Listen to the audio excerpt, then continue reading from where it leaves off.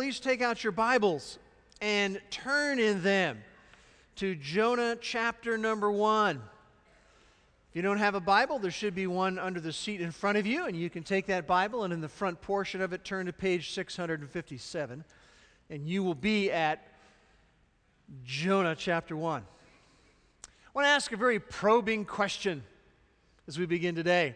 How many people here like to fish? Let me see some hands. So we've got a lot of fishermen and fisherwomen out there. And one of the keystone hallmarks of fishing are fish tails. And there's a lot of crazy fish tails out there. I want to share with you a couple of them this morning. This fish tale is told by Jim. And he says, while fishing for bass with a buddy who had never fished before, I went to set the hook after feeling a fish take my rubber worm. I set the hook so hard that I pulled the fish from the water and it flew through the air and hit my buddy in the head. Now, it was only a sunfish, but the top fin poked him in the head, cutting him, and he began bleeding from the side of his forehead. In fact, he was bleeding so much he had to wear a bandage on his head for 3 days to keep it from bleeding. That was his first and last time he ever fished. His girlfriend said, "That's too dangerous. I don't want you doing that anymore." Well, that's a crazy fish tale. Here's another one from Little Rock, Arkansas, one that packs a wallop. Seth Russell, 15, of Grosset, Arkansas, was out on the lake, and he was on one of those inner tubes being pulled behind a boat. And while he was being pulled, a silver Asian carp leaped from the water and smacked him in the face. Seth ended up knocked unconscious with a broken jaw.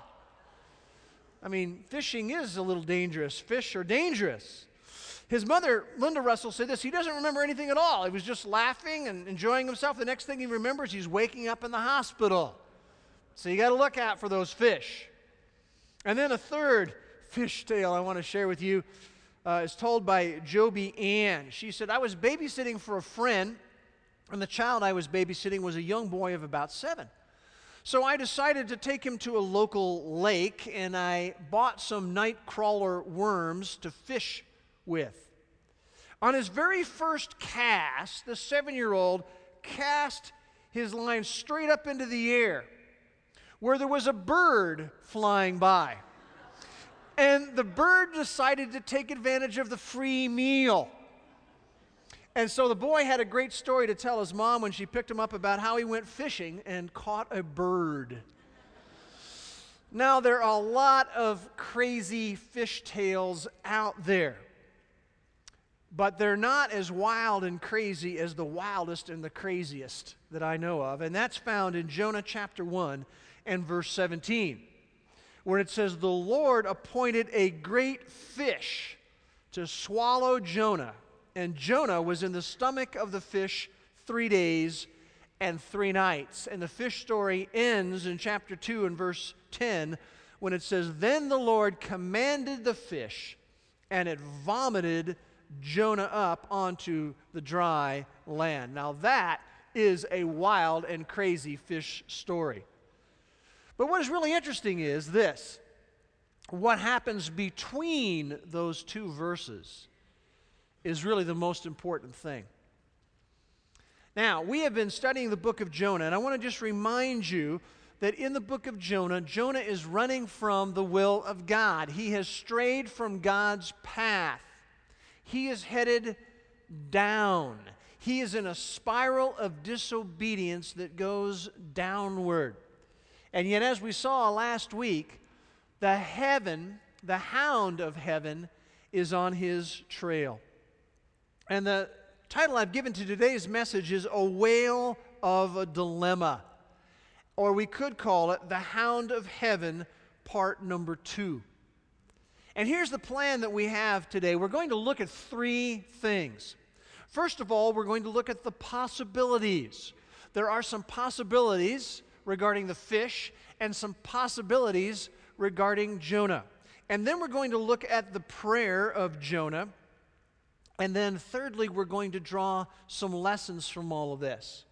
So we're going to look at the possibilities. There are some possibilities related to the fish and related to Jonah. We're going to look at Jonah's prayer that is laid out for us in chapter 2. And then we're going to draw some lessons from all of this morning. So that's where we're going. Now we want to begin by looking at some possibilities regarding the fish. Now, as you know, this is one of the books that critics like to attack in the Bible. And the critics like to come along and they would say something like this: Jonah being swallowed by a whale doesn't have a gullet large enough to swallow a man.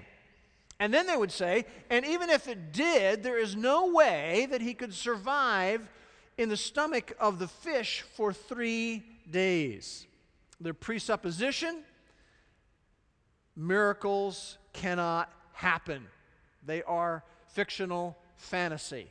And thus, this could only be true, what we see in the pages of Jonah, if there is some naturalistic explanation of how it happened. And they would conclude that it is impossible for this to happen. Therefore, this is a legend, or it has some sort of allegorical meaning to it. You know, we like to say in our culture that someone was swallowed by their own pride. And they would say, well, that kind of an allegorical, figurative thought is really what must be involved here, because this is impossible. This really never happened. Now, I want to make several observations about that common position, and the first one is this: the Bible does not say that this was a whale that swallowed Jonah. If you notice in verse 17, it says the Lord appointed a great fish. Just like we have in English, that's exactly the way the Hebrew is constructed. Just the normal word for fish and the normal word for great, and they are thrown together. It was a great fish that swallowed him. Now, in the New Testament, when Jesus, in Matthew chapter 12 and verse 40, is reflecting back on this event and the history behind it, it says there, it uses a different term from the Greek language. It says that he was swallowed up by a ketos, K-E-T-O-S, a great monster of some sort. In other words, the indication seems to be this was some sort of a monster-sized fish, called a great fish in 1:17. Now that word great, don't underestimate how great really is. In the book, it talks about the great wind and the great storm in chapter 1 and verse 4 that they went through. And remember, these were the seasoned sailors who would go back and forth on the 3-year journey to Tarshish. And they would say this was the greatest storm that they had ever seen. It was a great storm.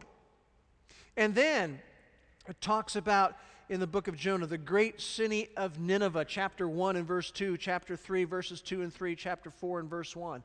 And remember, we talked about this wasn't just a great city, this was a great city, and the huge walls that they had, and the awesome size of it all.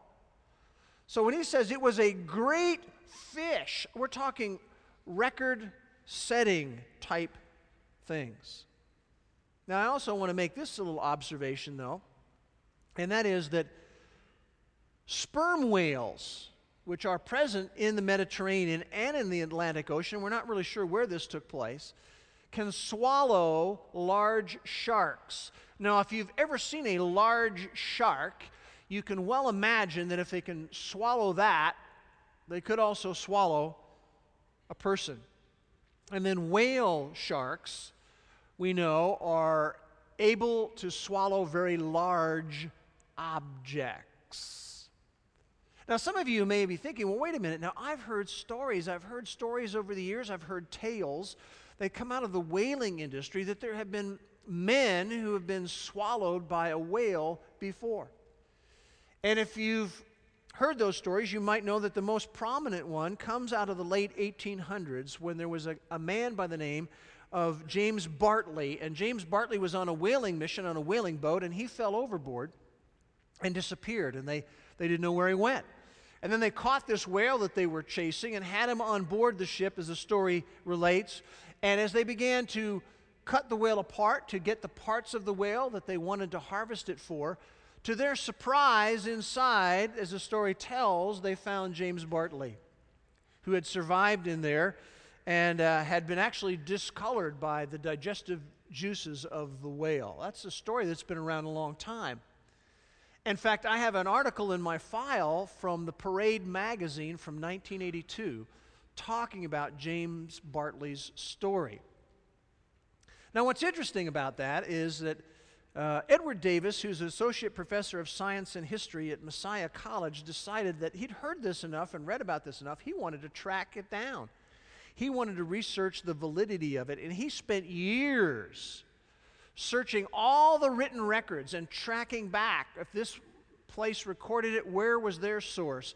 And he actually visited the actual locations of all of this. And basically, what Dr. Davis did is he debunked the accuracy of that story. Even though it's been repeated and repeated and repeated and repeated, it appears that it really never happened.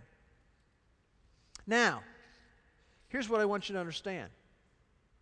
No matter how it happened, and no matter what happened, this was a miracle.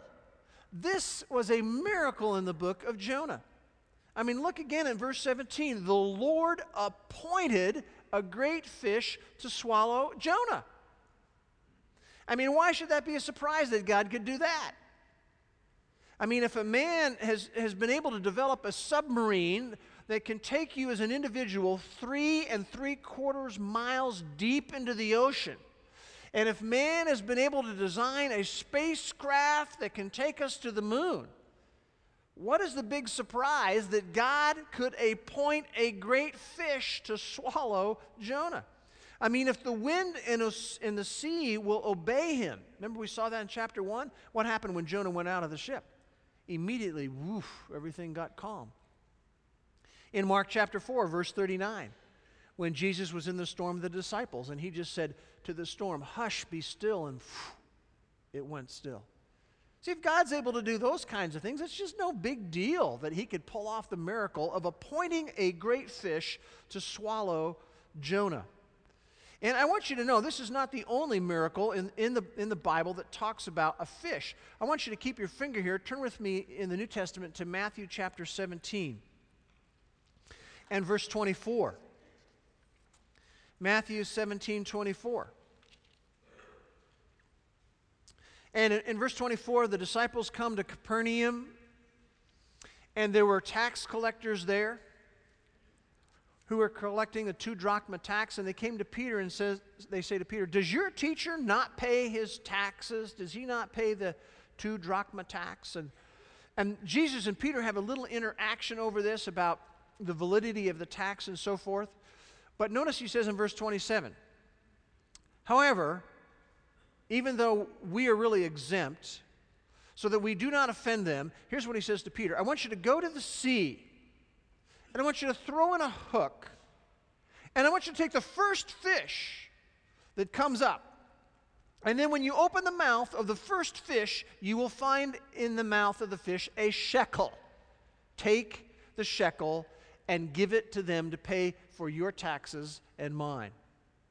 See, God is able to do stuff like this. That is a miracle when you say, "I want you to just go out, cast your line, first fish that you catch, you open up the mouth, there's the money to pay the taxes."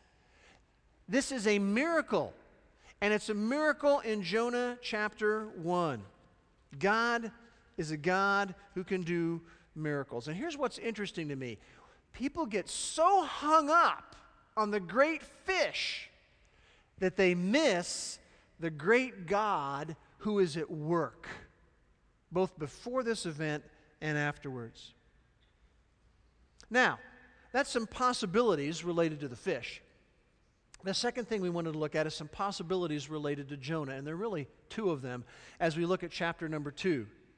The first possibility is that in chapter 2, Jonah died, that he actually died. And there are a number of scholars that I respect highly who conclude that Jonah dies in chapter 2.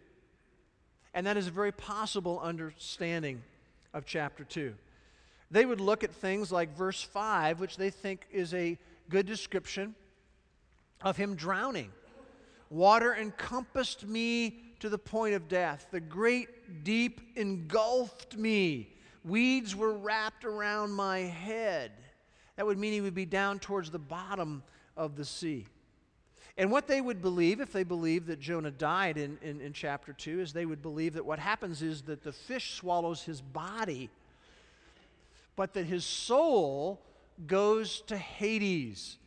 And that most of the prayer that we see laid out in chapter 2 comes from there, as the real Jonah is in Hades praying to God.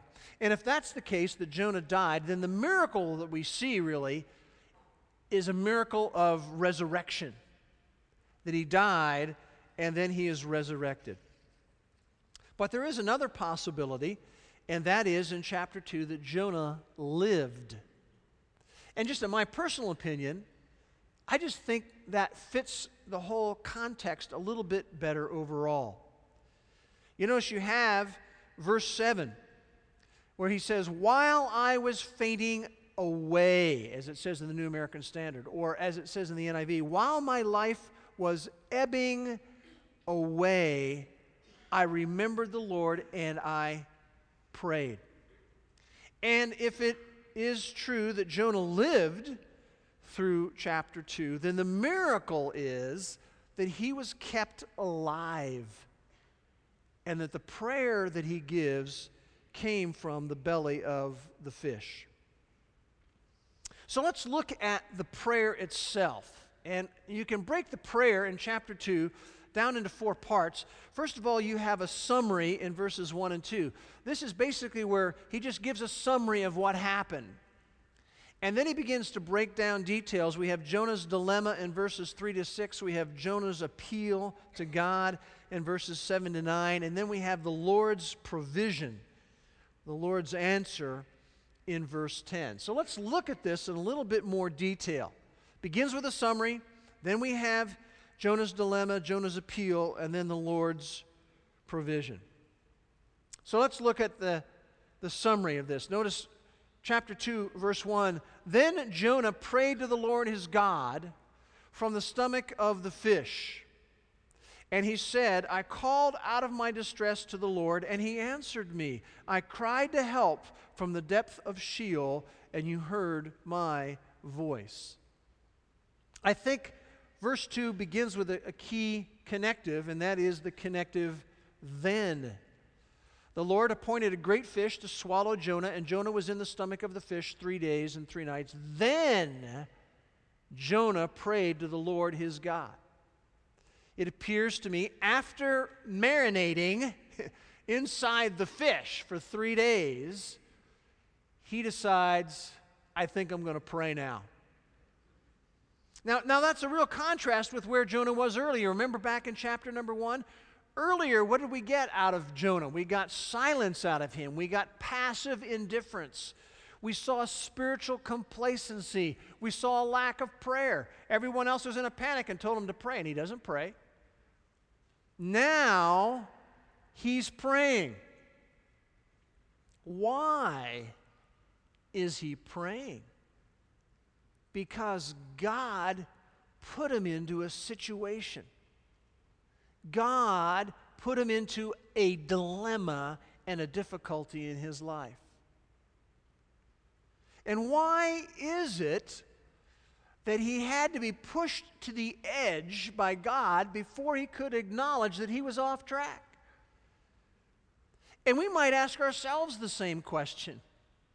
Why is it that God has to push us to the edge before we will acknowledge that we are off track? Why is it sometimes we have to wait for our health to fail before we can acknowledge that we're really not in the place that we ought to be? Why is it we have to have God push us to the point that maybe our job is snatched away before we will acknowledge that we are off track spiritually? Why is it that sometimes we have to have the dilemma of turmoil with our children or turmoil in our marriage, to have that pop up before we will acknowledge to God that I have been places I shouldn't be?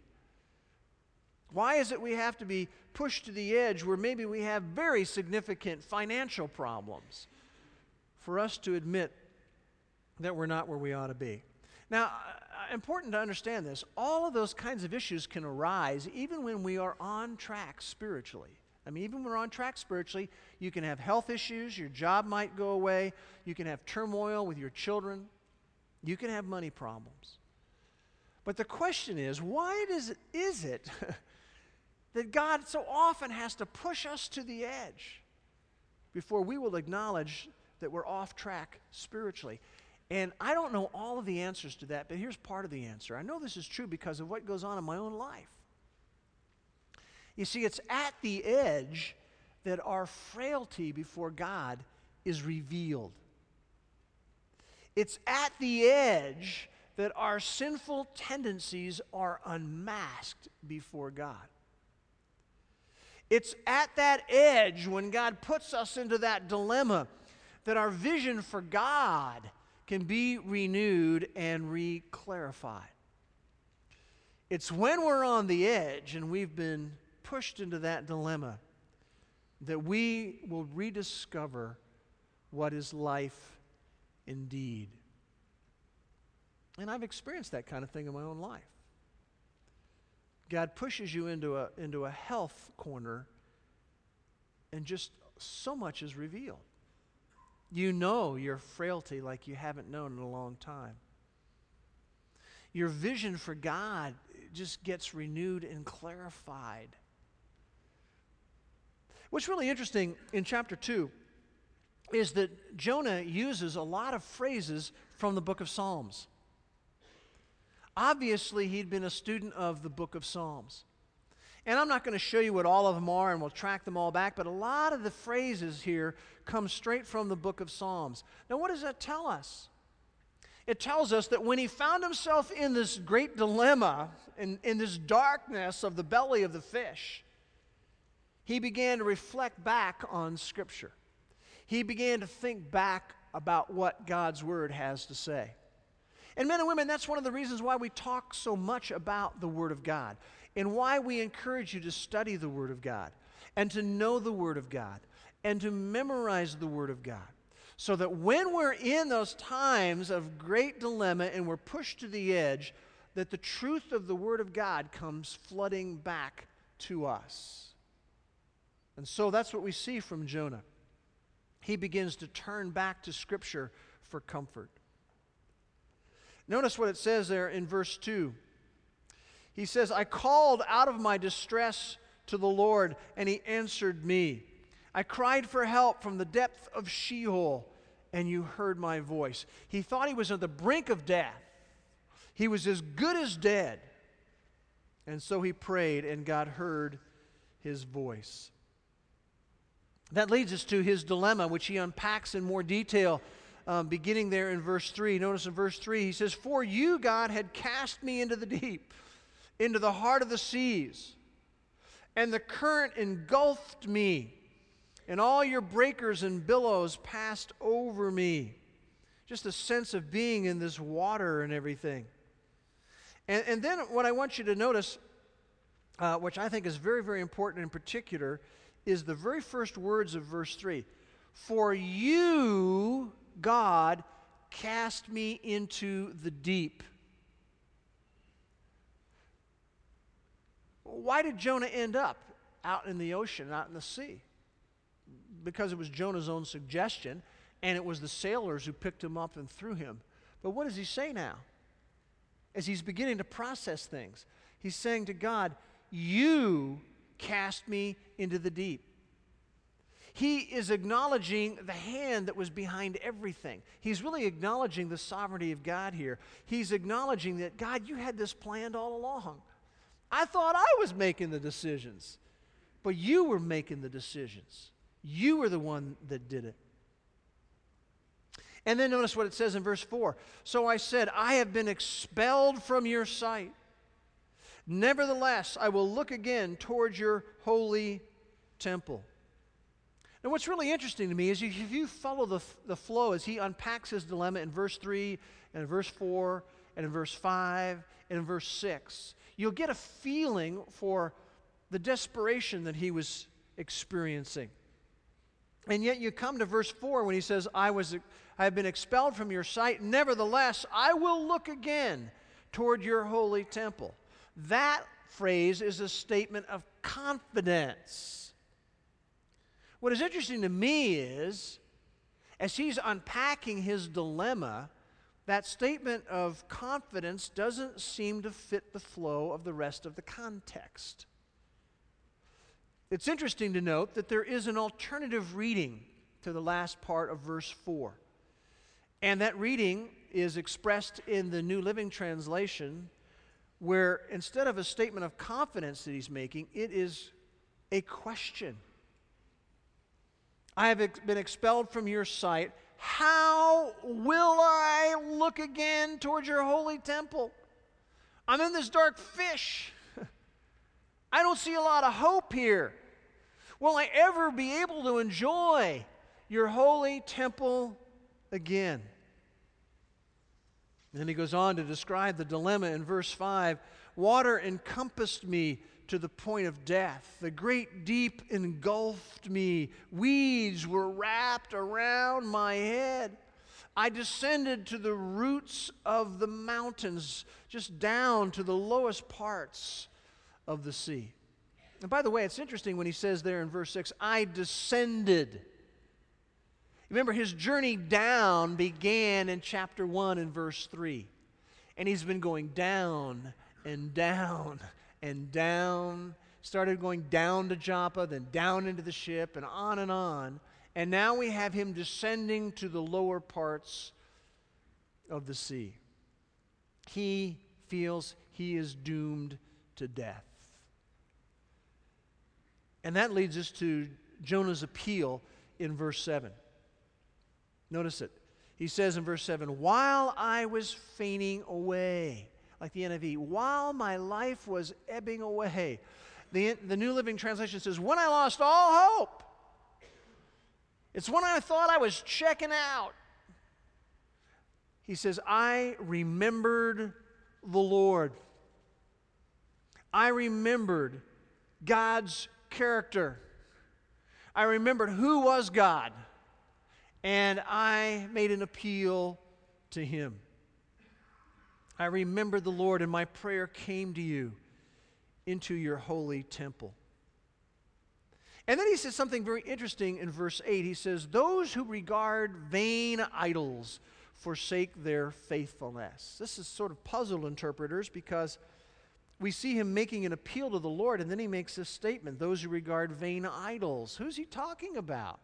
Some would say he's making a reference back to the sailors who'd been on the ship and who had all these various gods.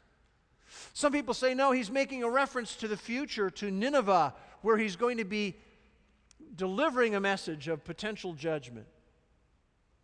But personally, I think what we have in verse 8 is a self-assessment, a confession, really, from Jonah to the Lord. He says, those who regard vain idols, the NIV says, those who cling to worthless idols. He is making a confession here. He is making an acknowledgement. He's saying, I have been an idol worshiper. And he'd made an idol out of his own pride. He had enshrined his own will over the will of God. He had asserted his own independence. God said, do this. He said, no, I'm going to do the opposite. He was pursuing a life away from God. Those who regard vain idols, and remember, men and women, we are Jonah. And I struggle with idols, and you struggle with idols. In fact, in 1 John 5:21, the Apostle John writes, and he says this, guard yourselves from idols. See, one of the problems we have is we think about idols. That's just something that happens way out there in pagan land, or that's something that happened in the past. No, it's something that can happen now, and we need to guard ourselves from idols. You say, well, what's an idol? Anything that takes the place of God in your life is an idol. Anything that you run to when you should run to Him is an idol. And we make all kinds of things into idols, and there are certain idols that you're going to struggle with and certain ones that I may struggle with. One idol that a lot of people have is money, where money actually takes the place of God in our life. It's something we run to when we should run to Him. Another very common idol would be sex. And we find ourselves running to that when we should be running to Him. An idol can be prominence and popularity, where you just want everybody to know who you are, and you want everybody talking about you, and that begins to take the place of God in one's life. It can be power and influence. I want to be able to affect people and move people. It can be even something as simple as fun. Not that we shouldn't have fun, but where fun begins to take the place of God. And fun is when we run to, I just want to enjoy myself and just have a good time all the time, instead of running to Him. Someone has said this: the human heart is a relentless factory of idolatry. Wow, that's a great true statement. The human heart is a relentless factory of idolatry. So let me ask you the question: what is the idol that you struggle with? Do you have an idol in your life that you're placing before Jesus? We need to guard ourselves from idols. He's admitting His own turning to idols. But here's what I particularly want you to notice. This is fascinating to me. He says, those who regard vain idols, verse 8, forsake their faithfulness. Now that seems a little puzzling. I prefer the way the NIV translates it. Those who regard vain idols forfeit the grace that could be theirs. That's what it says. In other words, those who turn to idols in our life, we end up missing the blessing that God desires us to have. We will miss that. We will forfeit the grace that could have been ours. And men and women, I just want us to have this very clear in our mind. God truly has your best interest at heart. He always has, and He always will. But you see, there's a lie that comes from the pit of hell that says to us, God doesn't really care about you. God doesn't really want your best. You need to figure out a better way. And when you hear those kind of words and you have those kind of thoughts, you must recognize from where they come. They come from the pit of hell. Don't buy it. Do not buy the lie that God doesn't care about you and that God doesn't want your best. I mean, what is the nickname of the enemy? The nickname of the enemy is the destroyer. That's what he wants to do in your life. He wants to destroy you and destroy your relationships. And yet, what a contrast with the names of God. You know, Yahweh God, who's a God of personal relationship. Jehovah Jireh, the God who provides all that you need. That's who He is. He is, if you know Him personally, your Abba Father, your dad. You see, it's important for us to understand God truly has our best interest at heart. Don't buy the lie. Don't buy it. Those who regard vain idols are going to forfeit grace that could be theirs, miss the blessing that God desires us to have. Now here's what's interesting as we come down to verse 9. I believe verse 9 is what the Lord wanted to see out of Jonah. Verse 9 shows us where his heart was. He says in verse 9 to God, "But I will sacrifice to you." God, I'm going to worship you. I've been running from you. I've been way off track. But I'm going to change that. I'm going to present myself to you as a living sacrifice. And I'm going to do that in verse 9 with a voice of thanksgiving. Rather than a voice of grumbling with a voice of thanksgiving.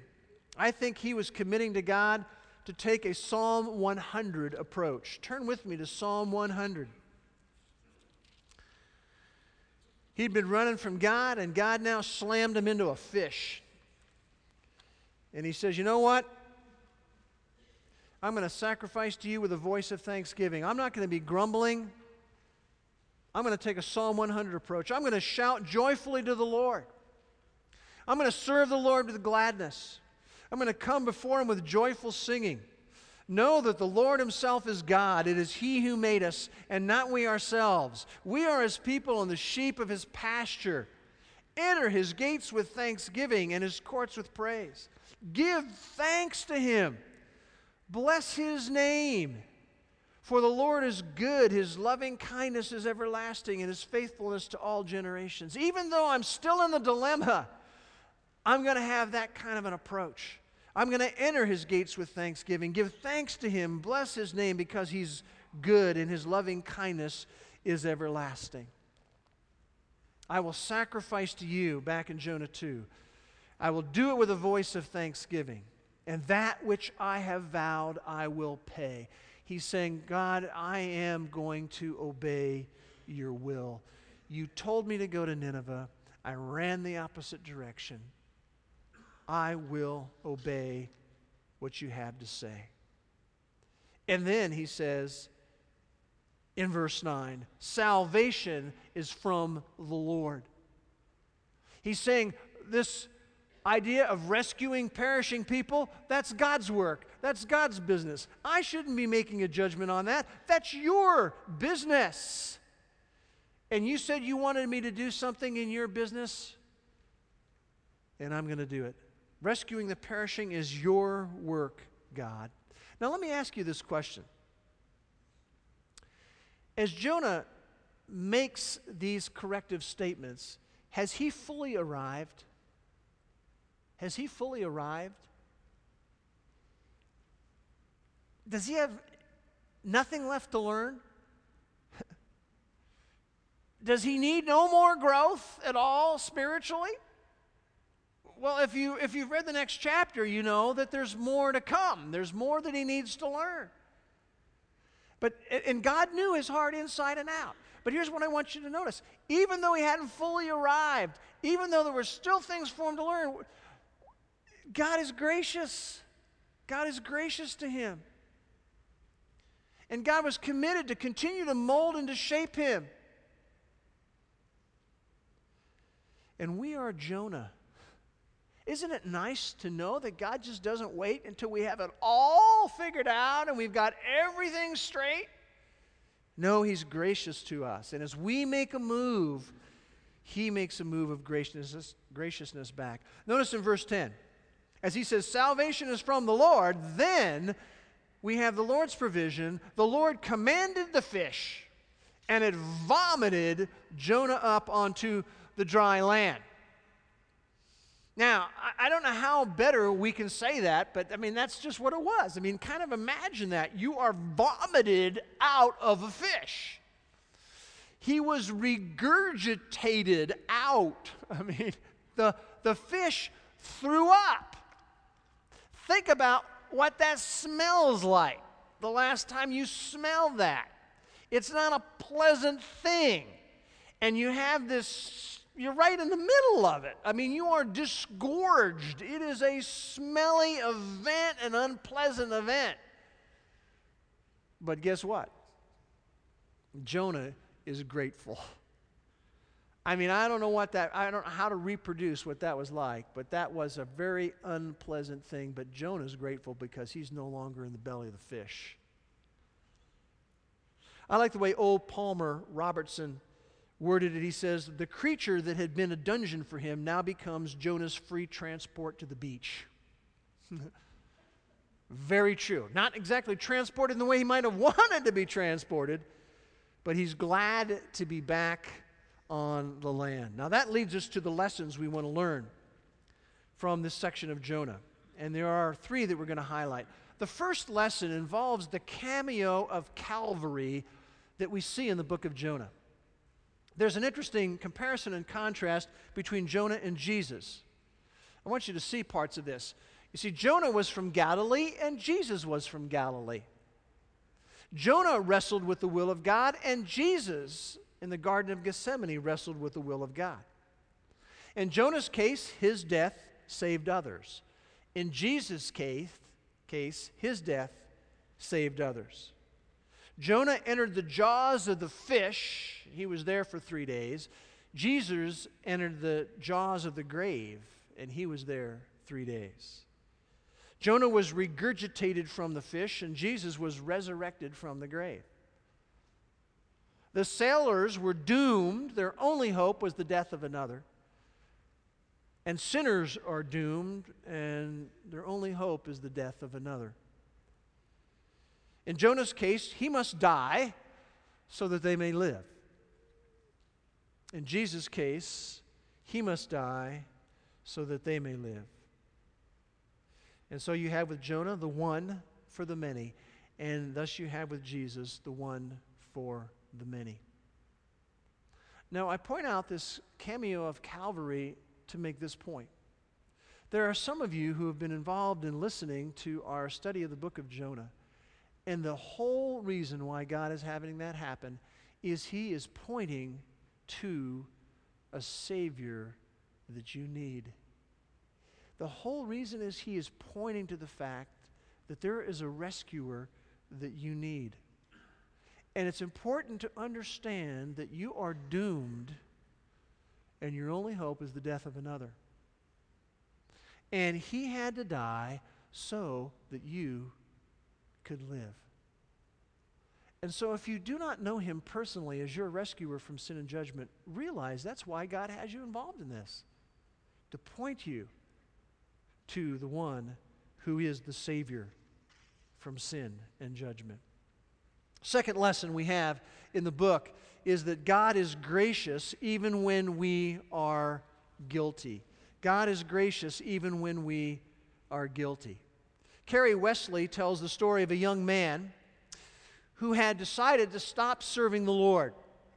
He's like many people. He had a few problems in his life, and he concluded that God was neglecting him. And so he stopped attending church. He started living the wild life. His prayer life came to a screeching halt. And before, he kept a big Bible on the dashboard of his car. And when he went to work and he got a break, he would often go out there and read from the Bible. Well, the Bible remained in this little rebellion he was in the car, but he rarely ever opened it. He was trying to dismiss any notion of God from his life.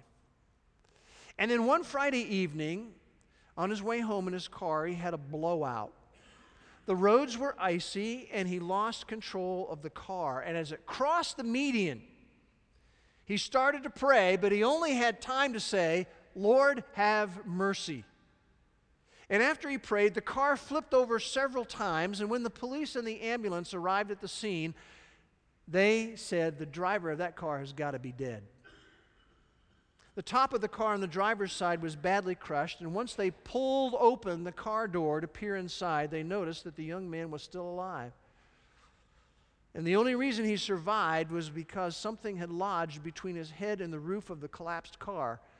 And once they removed him, they found the object was that big black Bible that he had stopped reading. And Carrie Wesley goes on to say, I guess you know now that brother is back on the right road. And he said, I'm glad that God hears us when we're in those tight spots. Men and women, God is gracious even when we're guilty. What does that mean? Stop running from Him. Stop running from Him. I love the words of the Lord Jesus in John 6:37 when He says this, "Whoever comes to me, I will never drive away." I don't care how guilty you may feel. You may feel you are so far beyond God being able to do anything with you. Just remember that God is gracious even when we are guilty. Whoever comes to Him, He will never drive away. Then the third lesson is that the Lord is the one who delivers us from troubles. The Lord is the one who delivers us from troubles. Seek Him. I want you to turn with me to Psalm 107 as we get ready to close. And I want you to see this is a whole psalm about how the Lord is the one who delivers. And it'll be a great psalm for you to spend some quiet time with the Lord in this week. The Lord is the one who delivers us from troubles. Notice Psalm 107, verse 1 says, "Oh, give thanks to the Lord, for He is good, for His loving kindness is everlasting. Let the redeemed of the Lord say so." And then he begins to pick out different groups of people who experienced deliverance from trouble by the Lord. In verse 5, he says, they were hungry and thirsty, and their soul fainted within them. Then they cried out to the Lord in their trouble, and He delivered them out of their distresses. He led them to a straight way. Let them give thanks to the Lord for His loving kindness. The Lord is the one who delivers us from troubles. Seek Him. Notice in verse 10, there were those who dwelt in darkness and in the shadow of death, prisoners in misery and chains because they had rebelled against the words of the Lord. And they'd spurned the counsel of the Most High. Therefore, He humbled their heart with labor, and they stumbled, and there was none to help. Then they cried out to the Lord in their trouble, and He saved them out of their distresses. He brought them out of darkness and the shadow of death and broke their bands apart. Let them give thanks to the Lord for His loving kindness. Verse 17. Others, fools, because of their rebellious way and because of their iniquities were afflicted. Notice verse 19. Then they cried out to the Lord in their trouble, and He saved them out of their distresses. He sent His word, and He healed them and delivered them from their destructions. Let them give thanks to the Lord for His loving kindness and for His wonders to the sons of men. The Lord is the one who delivers us from troubles. Seek Him. Let's pray together. Father, we want to thank You again for this book that is alive and that speaks to our hearts right where we are. We are Jonah. We are. And Father, we thank You that You are a God who is gracious even when we're guilty and we should just flat stop running from You. And I thank You, Father, too, that You are the one who delivers us from troubles.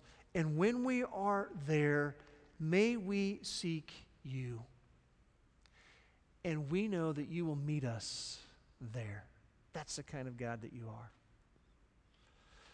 Father, we would pray You would take each one of us one step closer in our knowledge of, in our walk with You, for Your glory and for Your honor. Amen.